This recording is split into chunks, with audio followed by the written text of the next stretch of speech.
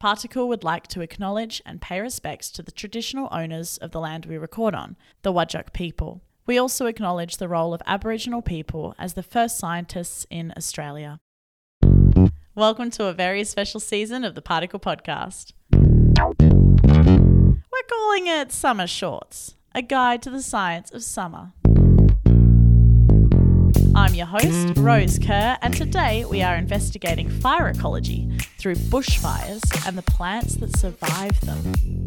If you like the Particle Podcast, please leave a review, subscribe, and tell a friend. We really appreciate all the love and support. Now, today's episode took place on a hot summer's day. Rocky from the Particle team and I popped over to Kings Park to interview Ryan Tagney about fire ecology. Sounds pretty straightforward, but unfortunately it was a little too straightforward, as in we needed to head straight up a huge hill. We battled the hot sun and walked the 2Ks with all the podcast gear, which sounds easy, but it really wasn't. At the end of the walk, we found a beautiful oasis of shade and city views to have a chat to Ryan and hear more about his research. I'll let him take it away. I'm employed by the University of New South Wales as a postdoctoral research fellow, and that's looking at how changes in fire season are affecting plant populations. What are some unexpected skills that you've picked up over your time? I guess during my PhD, I worked a bit with optic fibre. And one of the weird things that I picked up as an ecologist was that now I can splice optic fibre together, which is definitely a skill I didn't think I would be getting when going through my undergrad as a botanist or environmental scientist. I never thought that would be a skill set that I acquired. What's the biggest challenge in your research? There's a lot of controversy working with fire, and that's not really a challenge. It's just more of it's a landscape we work in, so we have to be sure to articulate our words properly and articulate our arguments and our positions well. And that's something that I definitely haven't always done, and it's something that I need to constantly improve upon.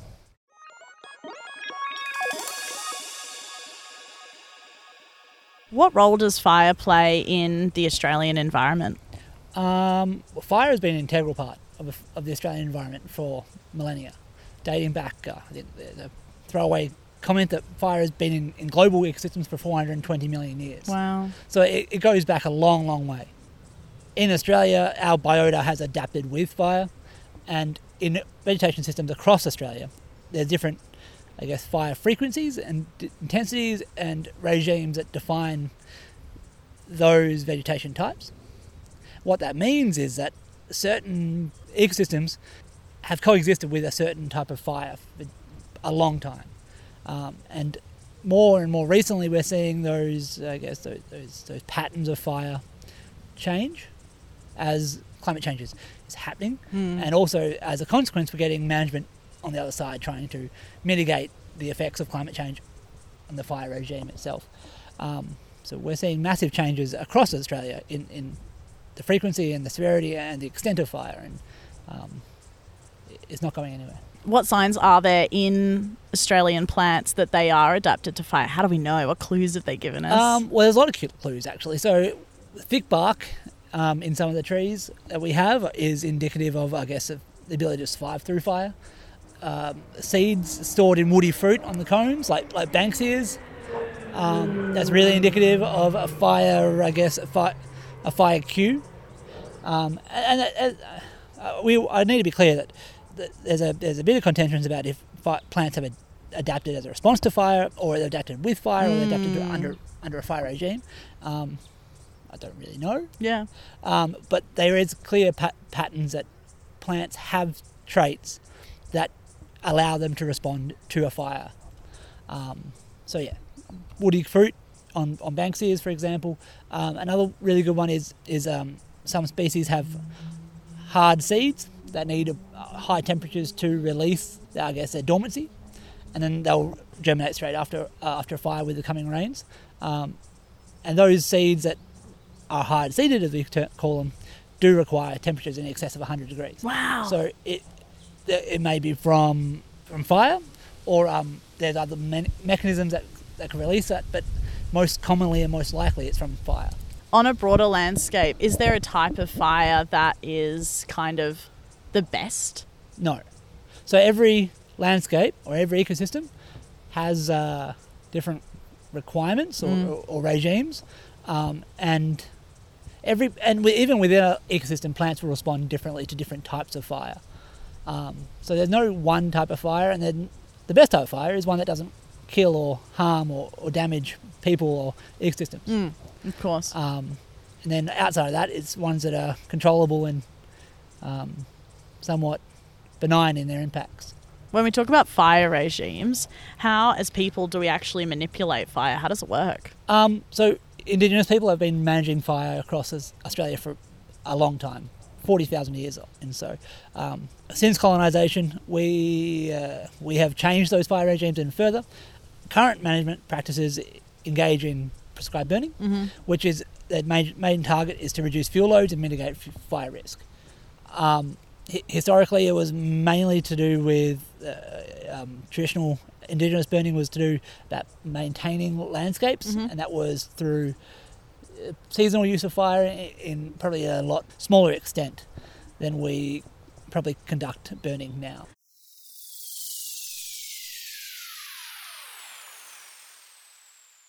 When we talk about fire, people often reference the seed bank. Yep. The seed bank in the soil.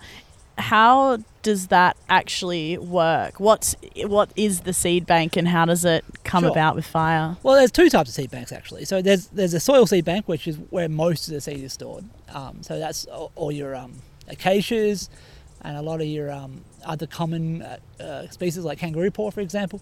They will release seeds straight into the seed bank, into the soil, and that forms a kind of a bank where seeds are stored in for a long time, and then when a disturbance happens, it can be fire, it can be clearing, or in some cases it's mining. Yeah. The top part of the soil in fire is where all the seeds come from. In mining, they will remove that seed bank and they store that off-site. And then they'll put that back in post-fire. So that top 5 centimetres is this incredibly diverse bit of soil that contains a lot of your woody fruit, or woody seeds. The second one is an aerial seed bank. I mentioned it with the Banksias.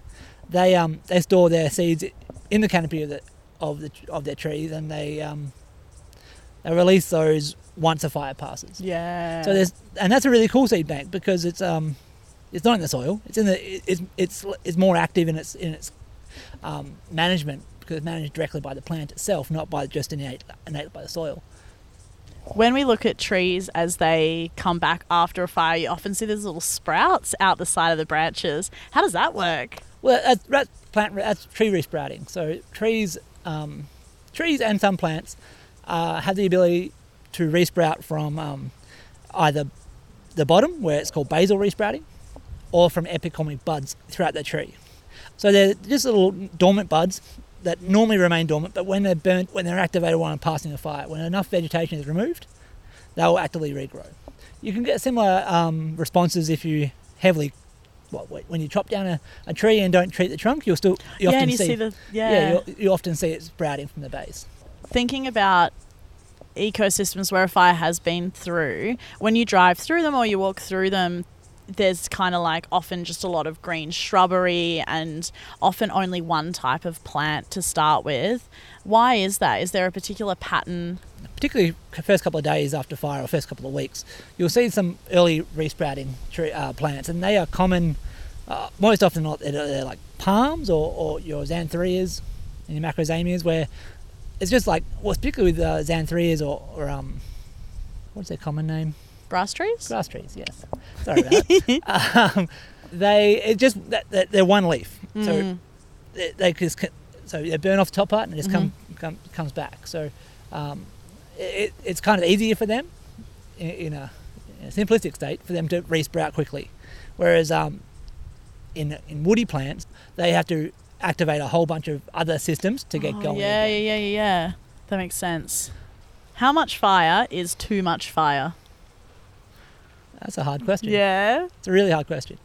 I don't know. Too much fire is probably uncontrolled damaging and killed some people and lost a lot of houses. Yeah. we use a lot of fire in WA. Yearly, we use a lot of fire. And I would argue that we use it well in WA because we use it in a way that maintains ecosystems and maintains risk. That's not to say we can't use it better, but the department, DBCA, they do a really good job in maintaining fuel and fire risk across Australia, WA. And in terms of kind of when people talk about having more effective fire management, I know we don't have the answer for what is the most effective, but what kind of aspects are they talking about manipulating? What can you change? Well, you can change the frequency, how often you put fire into the landscape. From an ecological point of view, I care mainly about how plants and the ecosystems respond. If you're looking from a fire point or a fuel point of view, you want to make sure that you're managing fuels themselves. Yeah. We obviously mentioned how there's seeds in the seed bank, but are they a risk of just being wiped out if the fire's too much? Well, if it's too frequent, the seeds are stimulated and they germinate, but then a fire comes along before those seedlings have enough time to reach maturity and put seeds back in the soil. So particularly with some species that don't resprout, as we talked about, that they are killed by a passing of fire, there are a certain subclass of plant called they're called obligate seeders, and they can only produce seed, and they don't have the ability to resprout. And they take, on average, around WA is between 3 and 7 years to post fire to reach maturity. Wow! So if we increase our fire frequency to periods shorter than that period of time, that is for that particular species, how long does that particular species need to get to maturity? Yeah. That should be our minimum time of rotation. Of course. But because of the pressures of climate change and potentially the increase in fuel accumulation because of climate change, we can see that the frequency and the pressures on land managers to put fire in more frequently is going to be tough. Why do we think that plants, whether they've adapted with or adapted because of, what is it about fire that has, like, why do seeds germinate after fire? What's the benefit? Well, it gives plants and seeds the longest time between disturbances. Oh, of course. So if you germinate anytime other than immediately after fire, you're at risk of fire. You're at risk of fire. Yeah. So germinating directly after fire, you have the longest period between fire events. What can seeds tell us about a plant? They look so insignificant, but I get the feeling they hold a lot of secrets. Well, you've got me. I'm a big fan of seeds. Seeds are where I find comfort, I guess, because to me, seeds make sense. But seeds can tell you everything about plants. So they can tell you how much energy or their life plan, essentially. So if a plant is willing to spend a lot on producing a seed, that seed is most likely going to work. And so you look at your larger seed species, like your macrozamia species. They've got really large seeds. They take a long time to germinate in the seed bank, but there's a lot of energy there, so they can last a long time, and they can be dispersed by emus and crows and all types of stuff. Whereas on the other hand, you have like Melaleuca species or some other species with really small seeds, or even eucalypts. Yeah. So a lot of gum trees, they use the other strategy, and that's just produce a lot of seeds and cast them out. Yeah. So they put a lot less energy into individual seeds, but they produce a lot more seeds. So what we can understand from looking at seeds alone is kind of the plan of that species. What's its game plan? And so why do they all look so different? Seeds? Yeah. I'm not too sure. There's a whole diversity of dispersal agents that kind of allow for that diversity. So some species, they like to be dispersed, but they disperse their seeds through the air. So you have like a wing on the seed, where others like to be dispersed by ants. So they would have a little fatty, oily little attachment to the seed to attract, to bait in those ants to move it into a safe spot. Yeah, like a snack. Yeah, exactly like a snack. So, that's so cool. And other ones just, so Banksias, for example, they put a lot of effort into protecting their seeds, and every seed that they do is full of energy. So when it's released post-fire, it will fall or glide a little bit further and then most likely germinate. When a seed is in the soil. For a non-plant loving person, it is bizarre that can then grow into what is like a growing life form because it can't photosynthesize. How does a seed actually make the plant grow? Well, so inside the seed is some energy reserves itself. So carbohydrates and oils and fats and a whole bunch of good stuff. Everything that needs to produce a root and a couple and get the leaves, cotyledons moving. So inside the seed is 2 cotyledons wrapped up, or if it's a dicot, if it's a monocot, it has 1 cotyledon. So they will, when the seed is in a certain position to germinate, when it has received its germination requirements, the basics is that seeds need a combination of water and the right temperature to germinate. Mm-hmm. And once it has those things, it will put down its radicle as a first root, and the cotyledons will pop open. And if the seed's buried too deep, it will pop up a little hypercotyl up to the soil surface and then flop cotyledons out. So the short answer to that question is it has enough energy in the seed to get those cotyledons to the surface. That's so smart. If it doesn't, the seed will die. Oh. So there's a risk in seed banks then, because if seeds are too deep in the seed bank, there's a risk that when they do receive the right moisture and temperature cues, that they don't reach the surface. And interestingly enough, there's a really cool relationship between seed size and how deep they can emerge from. So bigger seeds can emerge from deeper because they have more energy. Of course. And small seeds are restricted to their top stuff, top surface. And is that reflected in the seed bank? Do heavier seeds manage to weasel their way down deeper? Oh, we're not too sure. So that's I need to know. Yeah, so it's a really hard question because seed banks are so ubiquitous. They're everywhere we see, but also they're transient. They're just really hard to get a picture of. Yeah. Because one, seeds look a lot like soil, and 2, there's a lot of soil and there's a lot of seeds, and it's really difficult to get a picture of. Because seeds are so little, how do you actually study them? Well, I'm lucky enough to either pick my own seeds when they're still on the tree, or buy them from native plant suppliers, which also provide really good seeds for research. And what do you look at when you're examining them? Well, we have a technology where I work up here in Kings Park where we can use an X-ray to look inside the seed without damaging the outside of the seed. So we use that often as a first pass to work out if the seed looks pretty good and will do what it's supposed to do. That's so cool, taking X-rays of seeds. Yeah, it's a novelty that never gets tiring. If I was going to try to germinate a Banksia seed, what steps would I have to take? Banksia is super easy. Okay. Once you get it out of the cone, you're halfway there. How do you come to think of it, how do you get it out of the cone? That's the hard part. Yeah. That's the really hard part. So there's a couple of techniques. You can get a blowtorch and blowtorch it open. That's so cool. And then you pop it in the water, pop it in some water, let it soak up for a bit, and then do it again. Wow. And then slowly the follicle will open. Yep. So once that's done, you pop it on a bit of wet paper. Yeah. 15 degrees-ish for a couple of days, and it'll do its thing in about a week and a half. Okay. So that's the hard bit, right? That's not the easy part. The hard bit is getting it out of the seed, out of the cone. Once you get it out of the cone, it's an easier bit. Is the fire and then the water simulating like a fire and then a rain? Yeah, it's also to speed it up. So normally in nature, it would take about a week. So you get it fire passing. A week later, the follicle will slowly open. Yeah. As the heat and the sun opens up the follicle, and then the seed will fall out under its own tuition, and then it'll germinate in the winter, in the winter or first rains. Yeah.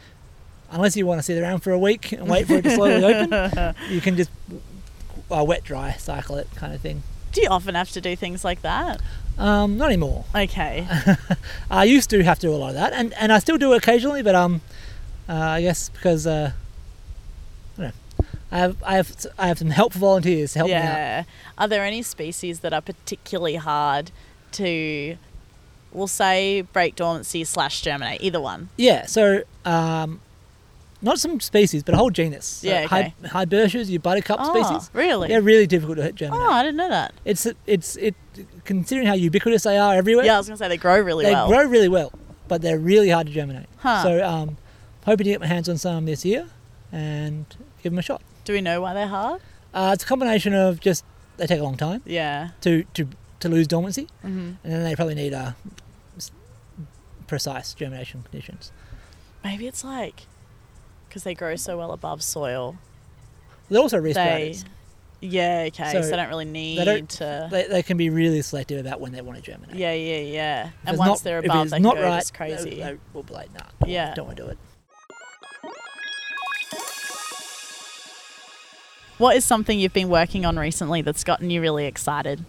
I guess what I've been working on recently has been a couple of bit of field work to look at how plants respond to changes in fire season. So I was lucky enough to be down east of Bailing Up in November, following behind a couple of burns that conducted by the Department of Biodiversity, Conservation and Attractions, and looking at where in spring can we get the best recruitment post-fire. So we know that overall we're going to be able to get good response in the seed bank when we burn in autumn. Yeah. But because of climate change, we're seeing a reduction in those burning windows in autumn. So fire managers are likely to be burning in spring because of those restrictions in autumn. So can we define or can we identify periods in spring that maximise or seedling recruitment? Going back to the seeds and their relationship with fire, how do we know that they need the fire to germinate? Was it just observation? So I guess there's two things. Some seeds need fire cues to break dormancy. Okay. Which are those hard-seeded species. They require high temperatures, or they can also be released from dormancy by like digging mammals. Sometimes that would be enough to just nip the surface. Yeah. So needing fire, I always kind of catch myself when I say need fire, because they don't necessarily need fire. They just do really well after a fire.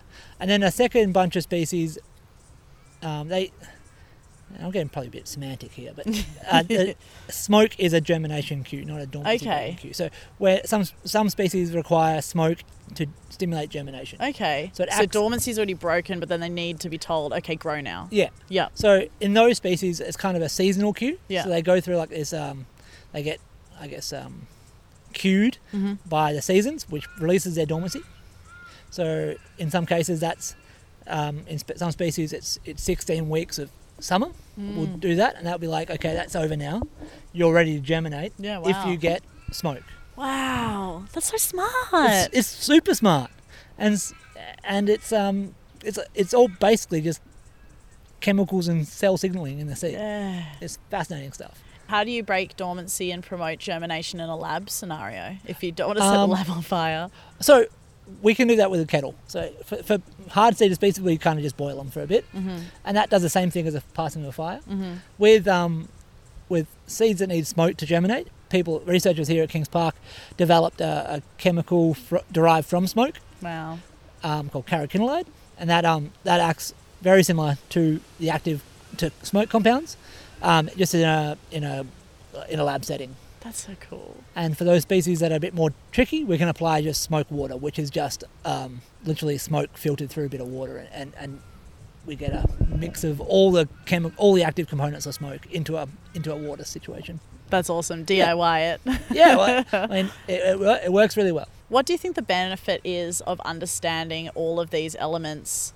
Like, what's the point, Like, why should people care? Well, I guess understanding how seeds respond to fire means we can better predict what happens when we get fire. And we get a lot of fire.